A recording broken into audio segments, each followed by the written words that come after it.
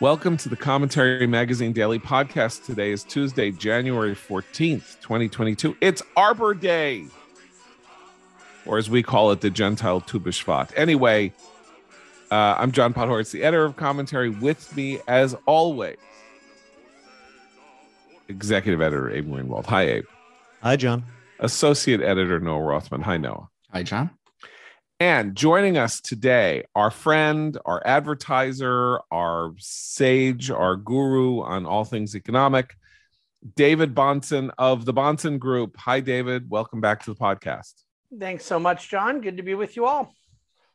So, David, we wanted you to come on because, of course, yesterday, formally, the world decided that we were in a bear market. Not that there is such a thing as, you know, a bell goes off and it's like, bong, we're in a bear market. We're now officially in a bear market.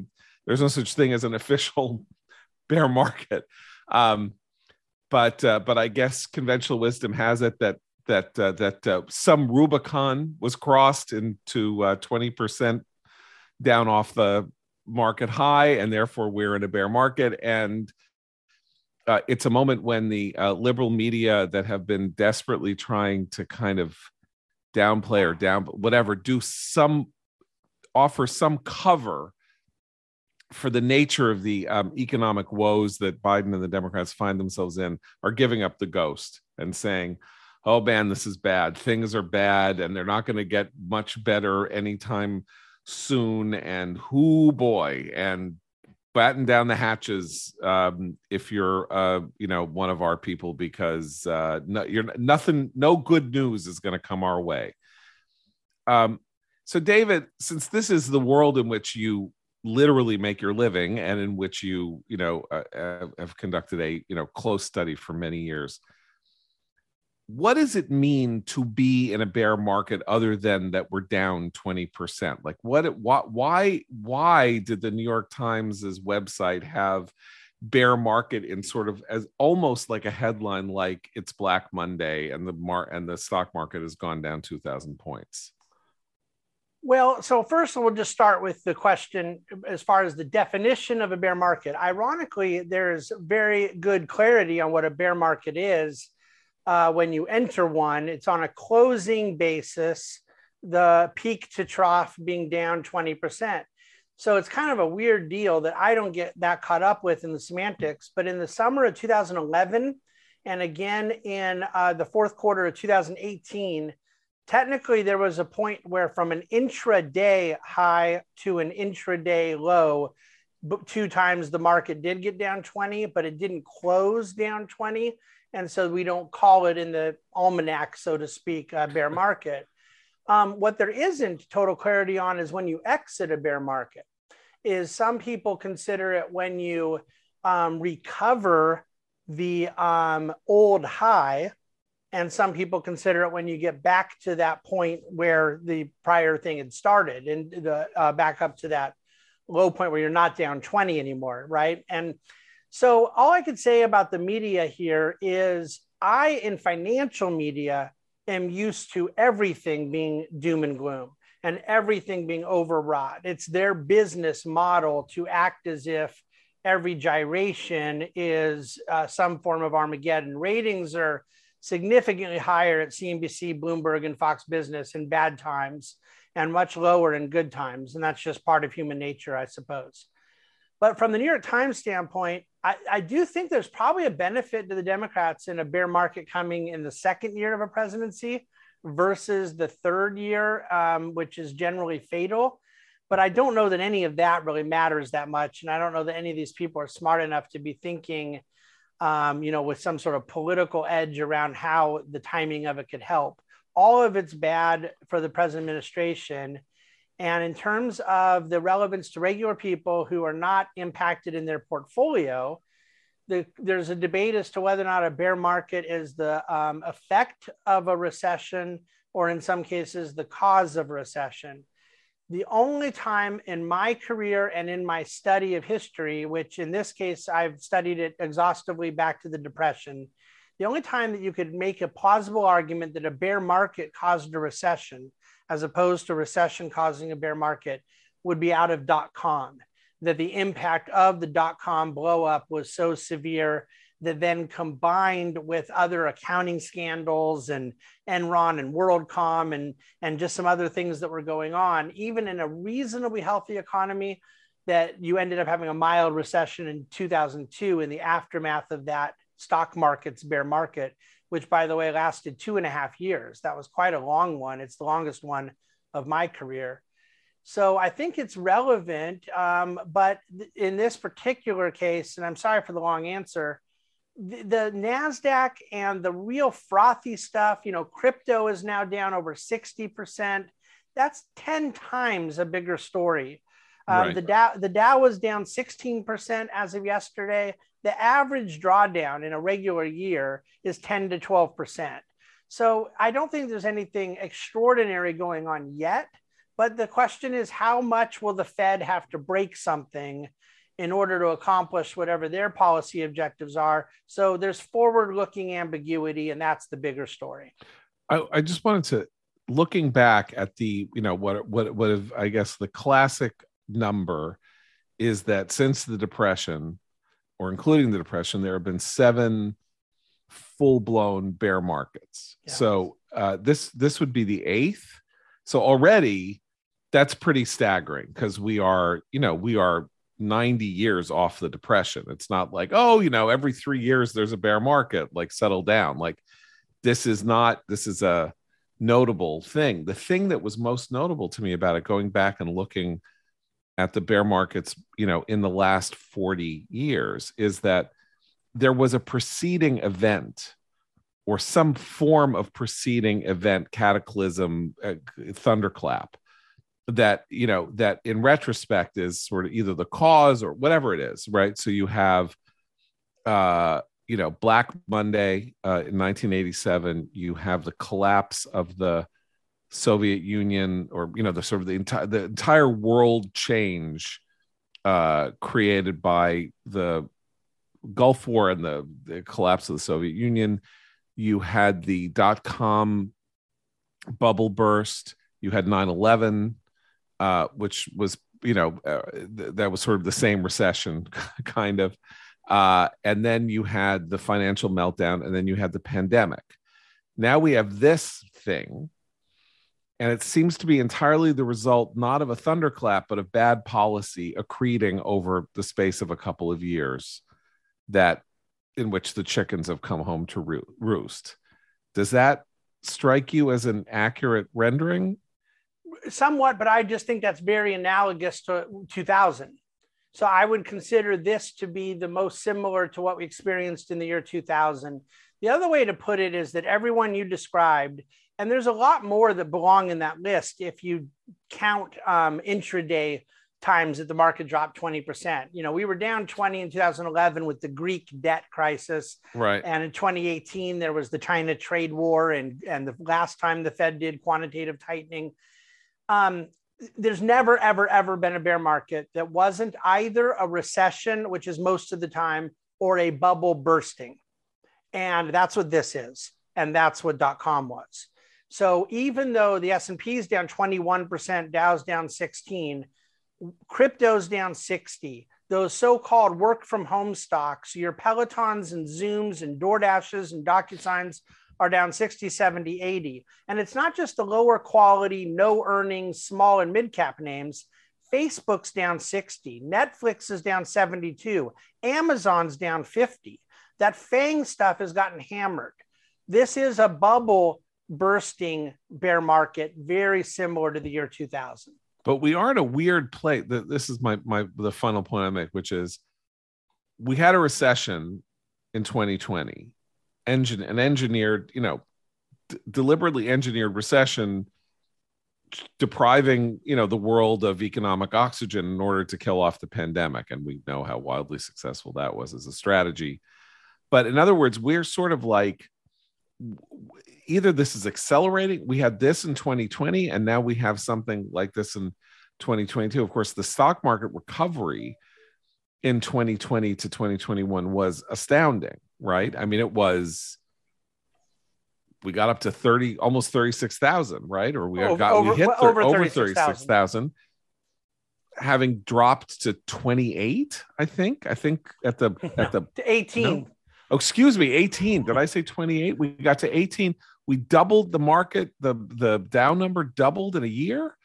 No. But in fairness, okay, though, it was at 18 for a week. Right. Like it came back to 22 within a couple of days. Yeah. Okay. I want to explore, David, this idea of a bubble bursting, as you say, because when I think of a bubble bursting, the housing market, the dot-com market, I think of commodities or industries that are overvalued, that have acquired more value in the market than they're worth. Yes. And what we're staring at down the barrel of now is something more akin to 1981, right? An engineered recession in order to restore price stability because demand is declining, right? So it's not as though we have a particular overvalued asset. It's just that every asset is overvalued vis-a-vis American purchasing power. Okay, so you're bringing up a great point, but I do disagree. But it's more that these things work in tandem, Noah. The first order is that there was a severe overvaluation. Zoom was worth more than Exxon. In what world is that not a bubble of Zoom? Okay. So what has happened is the second order effect is what you're describing. But if you take out the market impact and weight it to market cap weighting, we're not in a bear market only from the second order effects, what you're describing. In other words, the devaluation, the change in the risk-free rate, the 2-year is up to 2.5 to 3%, the 10 years up above 3%. So the Fed beginning this tightening, raising rates, and what that's done to compress all asset prices. Everything you said in the second part of your point, I agree with, but that has not gotten close to down 20% yet. So look at the Dow as sort of a proxy here. If the Dow is kind of normal stuff, real economy stuff, traditional and historical, with a little bit of tech and things thrown in, then you see that that's down, the 10 to 15%. What makes the overall deal bear market like? The NASDAQ being down 35%. And I do believe there was a grotesque overvaluation.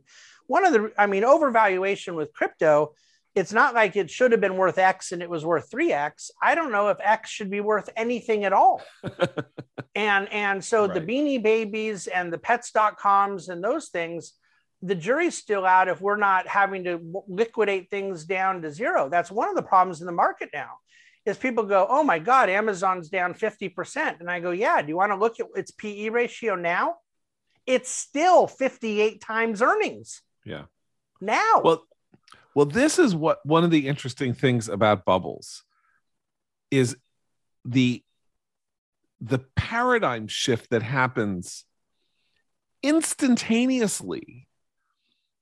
I mean, Netflix is, I think, the most salient example I think that I've ever seen.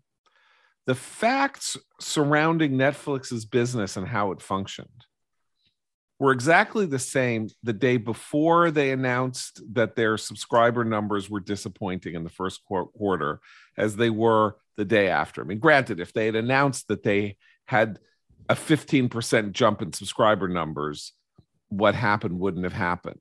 But suddenly, everything about Netflix was there in front of your, they were a company worth an astonishing number of times what their revenues were. Their losses were growing in order to capture market share. And all of that was good until suddenly, not only was it bad, but it was fatal. It was near fatal. The entire concept of the previous 10 years in the future of streaming and all of that suddenly was no longer the future. And it took, because I read the entertainment press very closely, it took an hour. It took an hour for the conventional wisdom to shift 720 degrees. But see, but John, the point I would make, though, is that that's only known with hindsight. In the time that Netflix went up 10x, so Netflix had gone up 1,000%. There were 6 times that Netflix had dropped a lot, and it lasted about 2 days. And so this is only different because now with hindsight, we can see that this drop had staying power. I think it was a combination of 3 things. A, Netflix was priced for perfection, and that perfection was now vulnerable. B, the overall environment for risk assets changed. All the thing that's affecting all of this tech heavy NASDAQ stuff was putting downward pressure on multiples. But then 3, HBO Max and Peacock and Disney Plus and Apple Plus, all of a sudden people go, you know what? Not every family is going to have 13 streaming services at 10 to 20 bucks a month. Like, I don't even know how many streaming services I have and my kids have and are double subscribed and triple. We don't even know.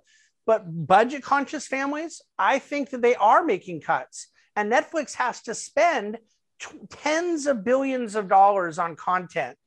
And all of a sudden they haven't really had a great hit. So I think the fundamentals did change a little, but I agree with you that when it changed, it was rapid. But that always happens with high multiple stocks, that when the narrative finally does change, it's never a 1 or 2 week type deal, because remember, these are now hugely owned in ETFs. Right. So just as buying pressure on ETFs gave them a basement in their stock price, now downward pressure in ETFs means there's a continued forced selling of these high market cap stocks. It's hurt Facebook and Amazon even more than Netflix. But to get to the sort of political economy questions, and I think Noah was getting at this, like, are we anticipating, there are 2 ways of looking at, say, that there's going to be a sort of a mild recovery today after the big announcement of the bear market yesterday, which is this happening in is that market recovery in anticipation of the Fed announcing a shock and awe number where it increases the rate by 75 basis points? Or is the knowledge that the Fed is about to take a role in doing something that may engineer a recession part of the cause of the bear market? It can't both be a cause of the crash and the recovery at the same time, can it? I mean, it's essentially, there are 2 ways of looking at this, which is that, all right, the belt is tightening, we're in for a lot of pain, batten down the hatches, start selling and going into cash, things aren't going to look good. Or thank God the Fed is coming in and is going to try to provide a soft landing. The grown-ups are now coming back in charge. It's no longer Biden and the Democrats just being psychotic, and now we can get a little more comfortable. But these are contradictory views, right? Yeah, but so far, this bear market has been much more like 2000, where it has not been selling to cash. It's been what we call a sector rotation, growth to value. I mentioned to you guys before we started recording that we're up on the year at my firm. Now, we manage dividend growth stocks, so we don't own a lot of crypto sex appeal. We don't own a lot of pets.com type stuff in 2022. And so owning more stable businesses that are growing free cash flows may be kind of boring in the FANG spike of a few years ago. But on the year, a little bit over half of the companies we own, admittedly, we would not be up on the year if it were not for energy. It's our largest weighting, and it's the only positive performing sector in the market. So that has definitely helped. But my point is, you've seen more people go out of crap into quality than you've seen go out of crap into cash. Okay. Well, let's talk about energy, because that's, of course, that is the all of it. And we have the announcement, the formal announcement today that President Biden is going to go to Saudi Arabia in July, which is really when you want to be in Saudi Arabia. Nothing like taking a nice visit to the center of the, Sahara Desert. And I know it's not the Sahara. You want to go to the Rub al Khali in July. But he's going in July. He's going to Israel first. There's a lot of speculation that there's a grand bargain that may be in the offing, which would be very interesting, geopolitically interesting, obviously. But clearly, he's going to send some signal about energy. And my question is that the sort of thing that isn't the market sophisticated enough to know that he goes and they have some rapprochement and all that? But if he doesn't change his general approach on domestic energy, will him getting the Saudis to be nicer, or we have a nicer relationship with the Saudis that has degraded since, Trump left office? And is that, are people going to credit that and sort of think, oh, well, that's good. Now things are on the upswing, and that horrible gas price number at my station is going to come down? Yeah. With markets right now, the challenge is that most people are trying to guess what other people are trying to guess. And with what your question, I'm torn between what I think could come of this and what I think they think could come of this. I think the objectives that the Biden administration has are deeply flawed, and yet I don't believe that they actually think they can get Saudi to start producing more oil from a charm offensive. I mean, at the end of the day, Saudi is perhaps the most self-interested actors on the planet, far more so than Putin and Russia, who might have geopolitical strategic objectives, but are really willing to work against their own economic self-interest for prolonged periods of time. Saudi has shown very little ability to do that. They attempted to flood the world with oil in late 2014 through mid 2015 to bankrupt shale.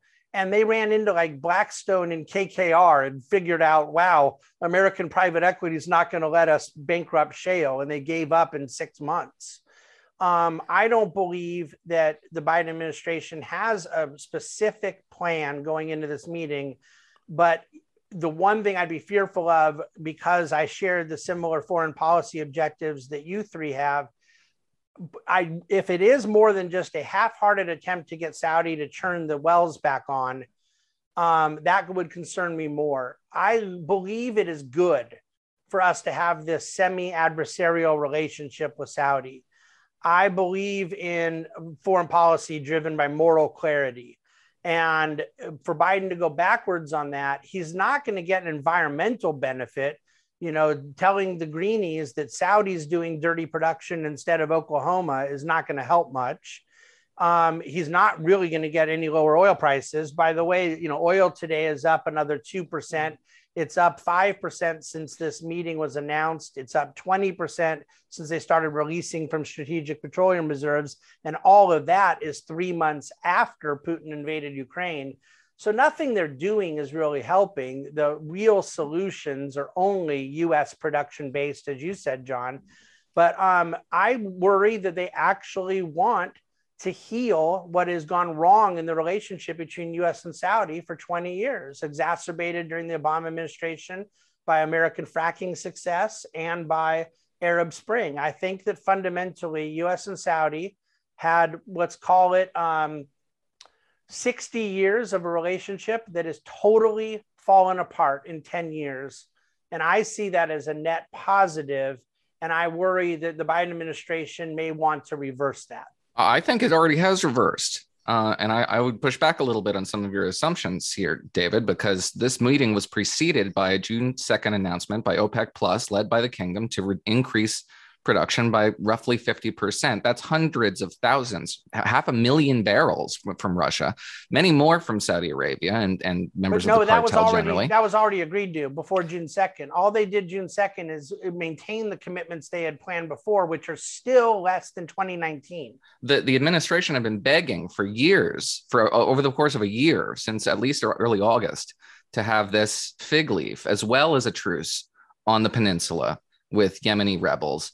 In exchange for this fig leaf of a visit that signals the end of their campaign to anathematize the kingdom and Mohammed bin Salman. So if you're talking about this as just simply a series of diplomatic gestures that amount to nothing, I would push back on that. I don't. We're talking about many millions of barrels. Thinks they amount of oil that will have no effect on price stability and the price of energy that affects every other price of every other good, which is already soaring. I don't know if that's true. And a realpolitik approach to this, to our energy conundrum, our financial conundrum, leads to one of two places. Either you do what the administration has previously been doing, which is cozying up to Caracas and bringing the Maduro regime back in from the cold, and Iran, and trying to bring their energy back online, or you go to OPEC. You don't have other options, particularly when the financial environment, the investment environment in the United States for shale, allow me to finish. The investment environment for shale has been cold for the last 4 or 5 years. Follow it rather closely. It's a long-range investment opportunity, and it hasn't been generating return. And so the VC is dried up for shale in this country. Maybe it's loosening up now because of the high prices, but it hasn't been there for years. Okay, but two that's things. That's not true. The first of all, it was never VC capital. It's private equity. It's more late growth stage. These are cash flowing assets. It's not VC. But my point is that the American shale investment dried up at a time of $50 oil prices. They were, by the way, needing 55 break even. They now need 38 break even, and they're getting 120. Now, oil can come back to 80, and it's still wildly profitable for U.S. shale, and would be 30% less than where it is now at 80. So they most certainly have options to increase production demand. The demand, as I've pointed out several times, right now, and this is going to go higher, but so far, daily consumption is only where it was in 2019. It is not higher, which is one of the reasons I argue vehemently that this is not demand side inflation on the energy side. It is purely supply side. Right. But I think can I before Abe has something to say, but I just wanted to say one thing about the shale and the fracking, which is that, remember, fracking as an industry didn't exist until 2007, and by 2012 refineries were being built, on the Gulf of Mexico that cost $6 billion a piece, and were brought online and were exporting. That we're talking about, there was so much money. This was such a fantastic field that they got stuff out of the ground in pipes to Texas and out through the Gulf of Mexico in less than a decade. So, and all of that modality exists. But when we wrote about this, John, for the magazine in 2019, when I wrote about it, by the time we started feeling the effects of the natural gas revolution and the glut of natural gas we were sitting on, the investment for new wells had already dried up. Right, but that was because of this. That's the irony, right, of the success. The irony of the success is that the shale brought prices down to such a degree that it was no longer that exploration was, as David says, became an iffy proposition because the price point was too low. But this is now, if you're at 130, 100, potentially $140 a barrel, where are we going to go? I mean, obviously, and now we have an investment. We may have investors, but we have a hostile administration, a hostile Democratic Party that will do what it can to gum up the works for new exploration. Abe, I'm sorry, go ahead. Yeah, I'm afraid, David, you and I disagree actually about the fundamentals here regarding the Saudi situation. I share with you certainly the concern that our foreign policy be driven by moral framework, and definitely married to I don't want to say realpolitik, but a sort of practical consideration. But the Saudis have indicated for years now, I mean, MBS in particular, that they are interested in heading in a very different direction. And I think it would be a very good thing if Biden was sincere about wanting to repair this relationship. My fear is actually that he's going there only as a charm offensive, something sort of Obama-esque in play. And that, I fear, could backfire because the Saudis want real deliverables from the Biden administration at this point. They're not benefiting in their minds from a visit. MBS is the one that wasn't taking Biden's phone calls, not the other way around. This is no great favor to Riyadh, just the visit. They want to hear what's happening with the U.S. vis-a-vis Iran, how much longer they're going to have to hear about the killing of Khashoggi, what exactly the U.S. stance is in Yemen, and if the administration comes back after sort of fizzing out over there, I think we could then see some real problems. I'd like to add. I'm not sure though where we disagree, Abe. I think that the key development that we're not talking about is Saudi being willing to sell China oil denominated outside of petrodollars. I don't believe that the U.S. would be going over there if it were not for Saudi's potential ability to disrupt the intermediation of oil globally denominated in dollar by at least pump faking that they were interested in denominating Chinese sales in yuan. And that currency leverage that the U.S. has enjoyed has been a key part of this relationship of strategic convenience going back to World War II. I think that if we were only talking about the U.S. favoring a sort of realpolitik relationship with Saudi versus capitulation to Iran, I totally agree with Noah that that's what they were trying to do. And I want to say I'm impressed that it didn't happen, that they wouldn't fold on what appears to have been the key contingency, that they were not going to change their classification in Iran. But there's no question that John Kerry would have done whatever he needed to do to get Iranian oil back online and the appearance of this deal back. And so if I thought it was just a trade-off between Iran and Saudi, I would feel different. But I think that what is more at stake is that our leverage, the Saudi leverage in this relationship for 60 years went away.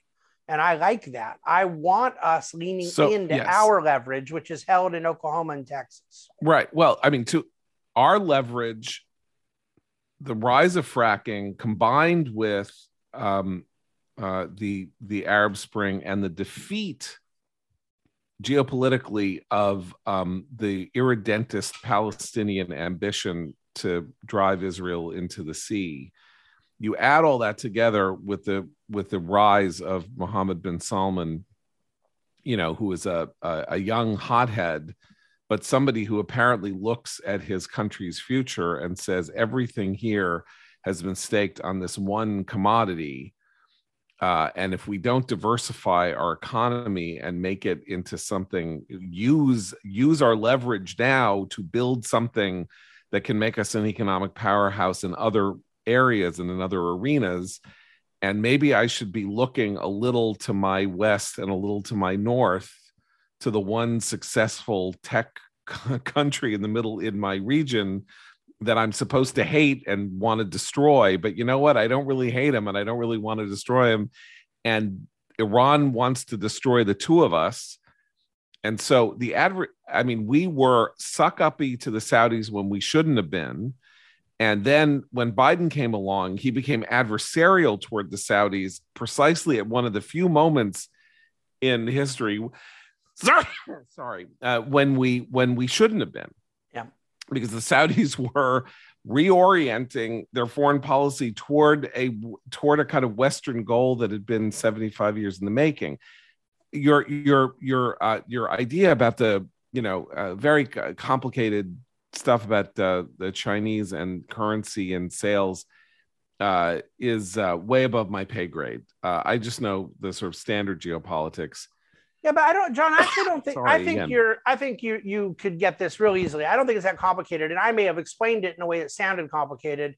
The U.S. benefits immensely from dollar denomination of oil. All energy commodities are basically denominated in dollar, and that's been a part of the deal since World War II.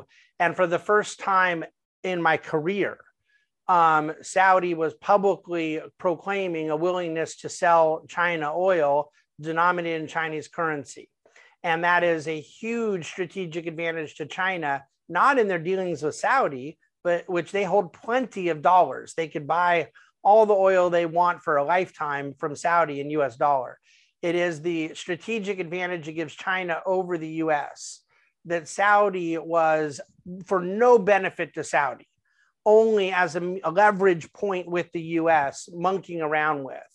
And the other piece that I think has to be brought up is there's been no comeuppance to Saudi for one of the most grotesque geopolitical acts that didn't kill anybody, but was an act of war on the United States economically. In March of 2020, Tom Hanks gets COVID. That's how bad things were. Our whole country shutting down. And those sons of bitches flooded the world with oil for 5 weeks straight in this little tandem with Russia. And the only reason it stopped is that the world was ending and it was going to bankrupt their own kingdom. But they were willing to do that at our moment of most weak vulnerability. And I believe that to me is a thing that the Trump administration did not hold them accountable for, and the Biden administration has not either. Okay, so let's if we move off the question of Saudis and energy, so go to energy generally. So we have two factoids about inflation, and you're very firm on this point, which is that just at the moment at which the entire country has now agreed to a very large extent that inflation is a problem the likes of which we haven't seen in 40 years. You note that the core CPI, right, which is CPI exclusive of energy and food, that the increase in the core CPI is slowing down. It's not that it's shrinking or that it's falling, but that it is now moderating in its growth. And that if we separate out the two, we have a more rational and realistic portrait of the inflationary problem, which is energy and food, which is bad enough. Like, let's not mince words. If it costs you $200 more at the grocery store every week than it did the week before, that's a nuclear bomb in the center of the American household, no matter how you slice it. And gas prices above $5. I just literally filled up my tank an hour ago at $5.25. I can afford it. I have no choice. And like everybody else, I have no choice. But, I don't know how much it is in Kansas. I did this in Connecticut. It's $5.25. So these are devastating daily facts for people. But see if you can help us understand why the sense that this is like that we're heading toward the stagflation of the late 70s is now being belied by this core CPI growth slowdown. Yeah, I don't know that it's being belied yet. Okay. I most certainly think it will be. A way I like to put it, John, is that I think headline inflation is much more important politically, and core inflation is much more important to markets. And so since one of those things is my day job and the other one is my kind of hobby that I hate, I kind of have to care a bit about both. Food and energy is all that's going to matter to voters. And the bond market is all that's going to matter to investors. And so my relentless desire that I've totally given up on for months now, for those on the right, to not parrot what we see in the headlines that is factually and empirically undeniable, but to understand why it's happening so that we can get things right into the future and avoid the mistakes of so many in the 60s, 70s, and 80s in American right-wing economics. That I've given up on as far as a national conservative narrative. I think that right now, all eyes are focused on just hammering Biden with the inflation hammer. And even if conservatives let off on it, voters aren't going to. This is a presidency killer and it's undeniable.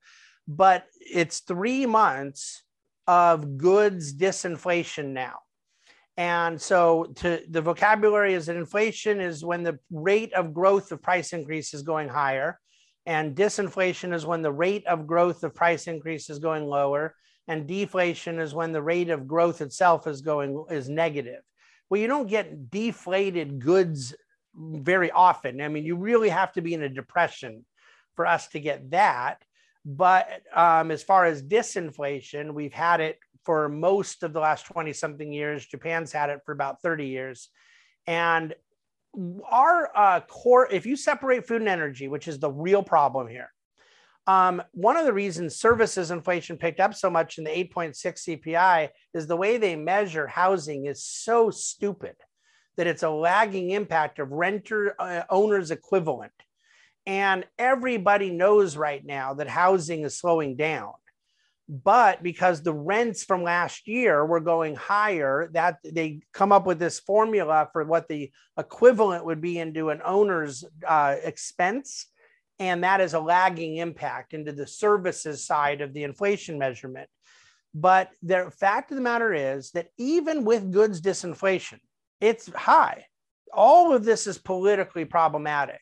My point is, if we want to say that Biden's stupid stimulus bill caused this, or that the Fed has caused it, as opposed to viewing the supply side issues that I know to be at the heart of it, then I think we're missing the opportunity to not just label a problem, but to identify a solution. I think that is what the real opportunity is here, is to be a solutions provider. And I don't see it from anywhere. So just to move ahead, since you mentioned the Fed. So tomorrow, supposedly, I guess it's tomorrow, we are anticipating a rate increase from the Fed at possibly as high as 75 basis points, which I think would be the first such move in 25 years. Is it 94, maybe 30 years? Greenspan did some 50s, but he did 100 in 94. And so in 94, right. Yeah, that's right. So it's almost 30 years since will have been a move as dramatic as this. Is this to be welcomed? Is it? I mean, the funny thing is, you mentioned 2018, right? So in 2018, the Fed tightened. The market had its intraday crash in response to the Fed tightening, if I remember correctly, one of the intraday crashes that you mentioned, and they chickened out. They chickened out at starting to reverse the balance sheet problem that had been created by 10 years of quantitative easing. That was part of the reason, was to start getting the American balance sheet back into order, and the market reaction scared them and they stopped. So is what's happening here an effort to kill inflation? Is it to get the balance sheet back in order? Are the two totally intrinsically related? You can't do one without the other. Or are they just flying blind and just throwing a big number at this to see how it sticks? It's a classic case of them doing the right thing for the wrong reason. Besides Volcker in the early 80s, you haven't had a time where they raised rates and it lowered inflation. I have a chart going in the dctoday.com today indicating this. Every period of rising rates since Volcker has resulted in inflation rates being higher a year and 2 years later, not lower. I think that politically and cosmetically and optically, they have to do it. But the real benefit to them doing it is what I spoke to earlier, is just stopping this ridiculous distortion in asset prices. And so allowing something that resembles a more natural and neutral rate is very healthy for financial markets. As we're sitting here right now, the CME futures market is showing a 95% probability that they will raise 75 basis points tomorrow. But what hasn't changed is the terminal rate. They're still going to stop where they were going to stop. It's just they're going to get there a little quicker. And so I see that as a good thing, but I don't see it as having any impact on headline inflation, for the simple reason that I don't think oil prices or wheat prices had anything to do with the Fed funds rate. So it's a good thing because it's cosmetic, or it's a good thing because it's macroeconomically efficient? It's a good thing because it provides a more realistic risk-free rate in financial markets. You want, for those of us in the Hayekian tradition of price discovery, things that distort natural prices in financial markets exacerbate boom and bust cycles. And we've been living in it my entire adult life. That's what the Fed has done, is they create booms and they create busts. But I think you used the expression, they flying by the seat of their pants. And it's a cavalier expression to use about a bunch of PhD holding MIT and Harvard folks, but it is pretty much what I'm quite convinced the central bank does. They're smart at flying by the seat of their pants, but they're flying by the seat of their pants. So let's talk some like raw crappy politics. I mean, none of us is a real political prognosticator. You know, that's not who we are. We're just people with a real interest in politics, and we pay granular attention to politics. And I again play the age card because I'm the only one of the four of us on this panel today who like vividly remembers living through the last period of high inflation. And there are bizarre parallels between the 70s and today that people haven't even really haven't quite sussed out yet, because it's not just this inflationary spiral that began in the early 70s, and then the oil shock of 73 then sent it through the stratosphere. We had I don't know, 18% inflation rate at one point because oil prices went up fivefold. But at the same time in the country, you had a sense of leadership breaking down, lack of trust in institutions, a president that was increasingly looking like he had played fast and loose with the truth, or possibly had been part of a criminal enterprise, and rising crime, urban decay, and liberal excuses for criminal activity, and a kind of excuse being made for radical activity, radical politics that spilled over into violence, that had started in the 60s, was continuing in through the 70s, and that all of these things are kind of paralleled today. America does not see, with the exception of the fact that we're not in Vietnam, obviously, or having anything like we're in Vietnam, but the sense in America was that America was degrading, and that decay was in a state of slow acting decay that was accelerating during the 70s. And I don't know whether that seems to you, based on your granular study of the economics of the 70s, to be something where we see parallels today, the way I see political parallels today. Yeah, I think there's a lot there. I think that culturally, you've identified something that would be most similar to the 70s, in this belief that America is on a decline, and this sort of pessimism about where we are headed as a society. And I don't think that we largely had that in the 80s or 90s. And then there is a sort of positive feedback loop that exists between the culture and the economy, and right now a negative feedback loop. The culture seems to have a brighter outlook when economic times are good, and vice versa. Where there is such a huge difference is being 3 years removed from Nixon pulling us off the gold standard in 71 to being, essentially over 50 years removed from it. World markets are dramatically different. There was really not much of an emerging markets globally to speak of, having 50% of the world in abject poverty to only 10%. There's just certain global macro conditions that are categorically different, but various elements of human nature don't change. I think that the economic conditions in America that are most different are all negative in a debt deflationary scenario. That is, that we were not in Nixon, Ford, and Carter at 130% debt to GDP. We were not in the midst of 1.6% GDP growth.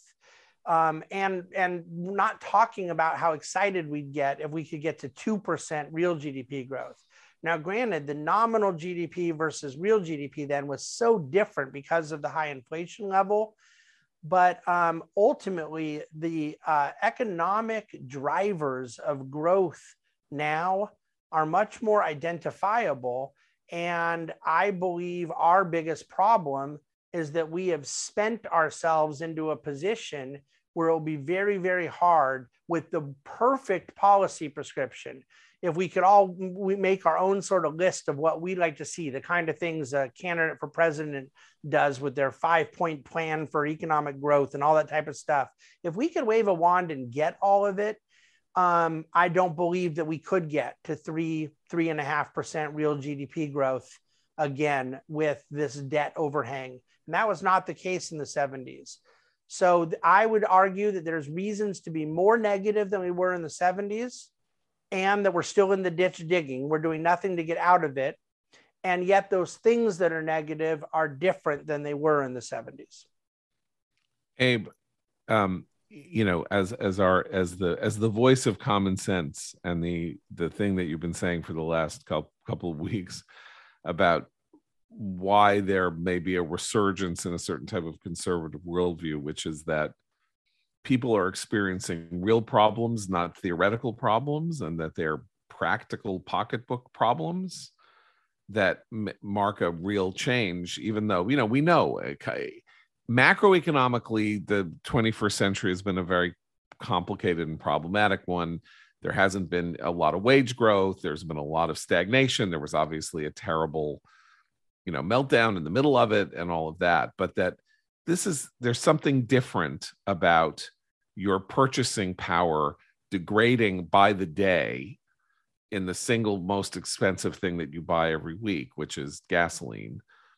There's something different, and that when you then turn around and have the left pushing he, her pronouns rather than, you know, I mean, there's all this talk that the right is the right is the creator or the benefit, whatever, of the culture war. But the simple fact of the matter is that most of that is defensive in nature and against leftist sort of advances in the cause that the right seeks to retard. And they have nothing to say on any of these, on this major point. So what does that say to you about these parallels, or, you know? Well, I mean, speaking as you know, for the common man, because you were one with the common man. I regret to echo David's somber tone here, but I think politically and culturally, things are also kind of more grave today, to be honest. There are other elements at work that didn't exist back in the 70s, and societal elements, in the obsession with identity being one of them, and the campaign to go to war with the fabric of reality. That's a very damaging thing that has untold cascading effects, and has. That is not something we saw. There's an anti-work movement now, which is something new and unbelievably dispiriting. This idea that the hippies were full of anti-work, by the way. Hippies are very dismissible when they don't want to work. Okay. New York Times columnists and op-ed writers are less so, you know, when they make the case for there being no dignity or value in work. And this is something we've said before.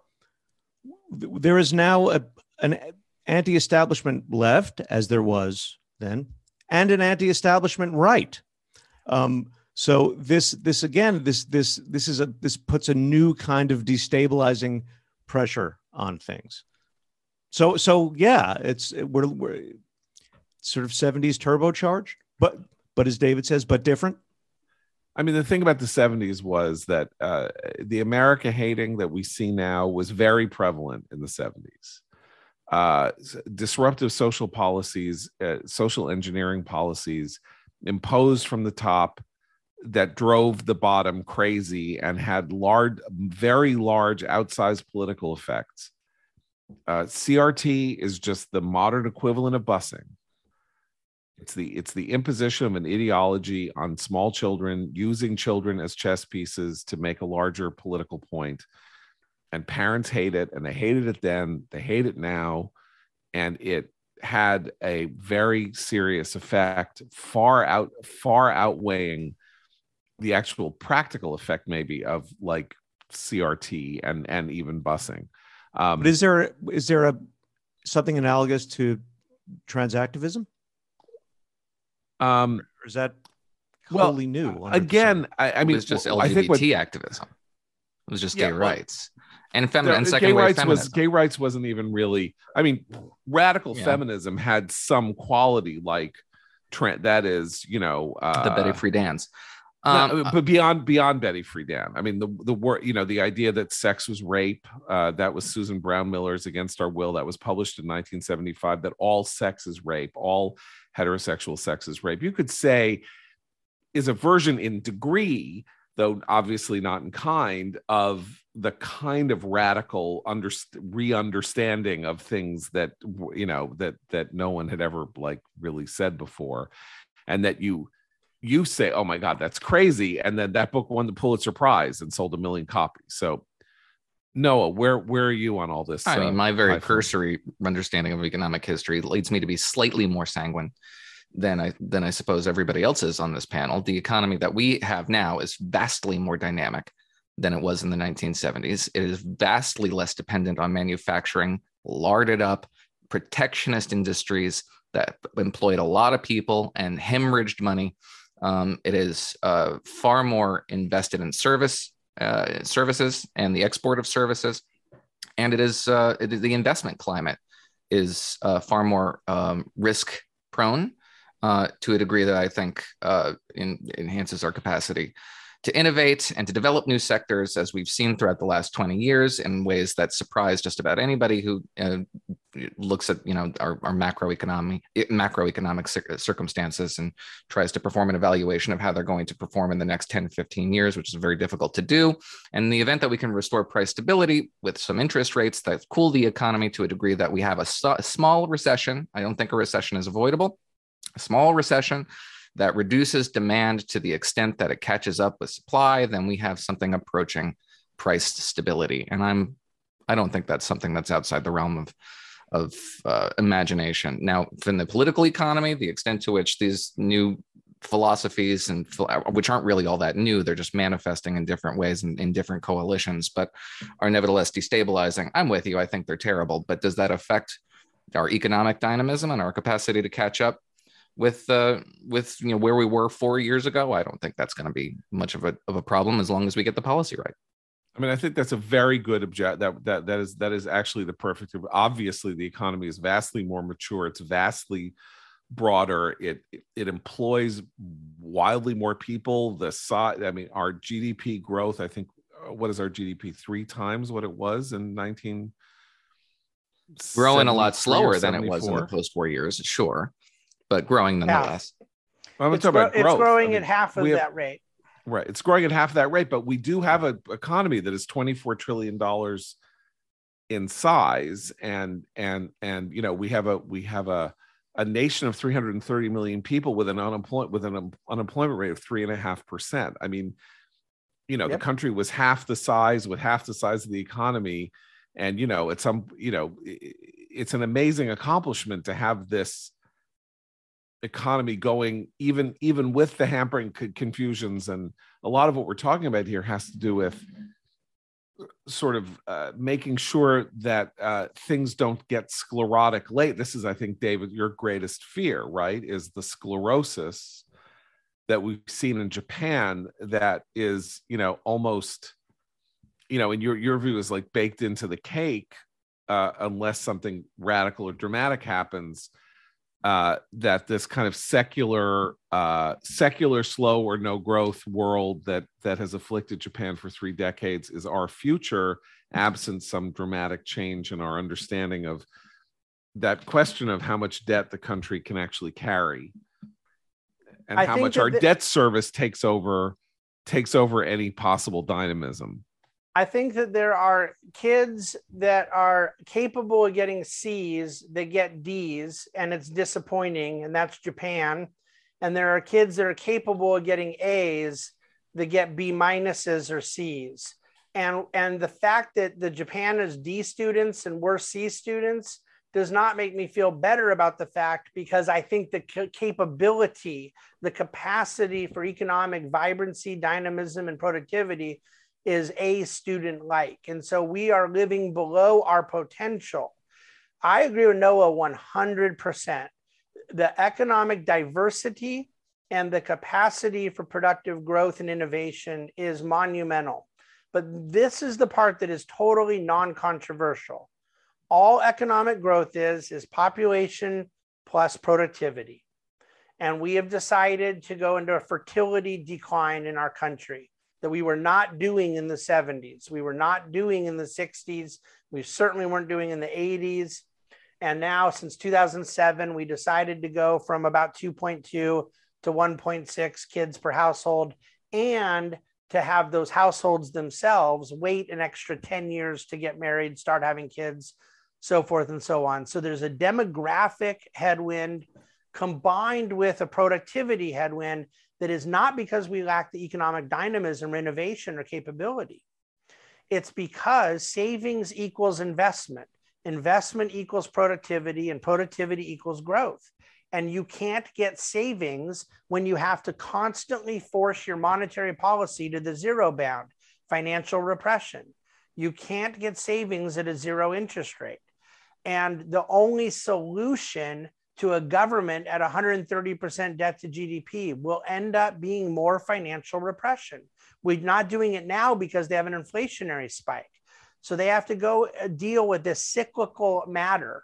But on a secular basis, decade over decade, like when you talk about the whole decade of the 70s, they're not going to let our government finance deficits at 5% for 10 years.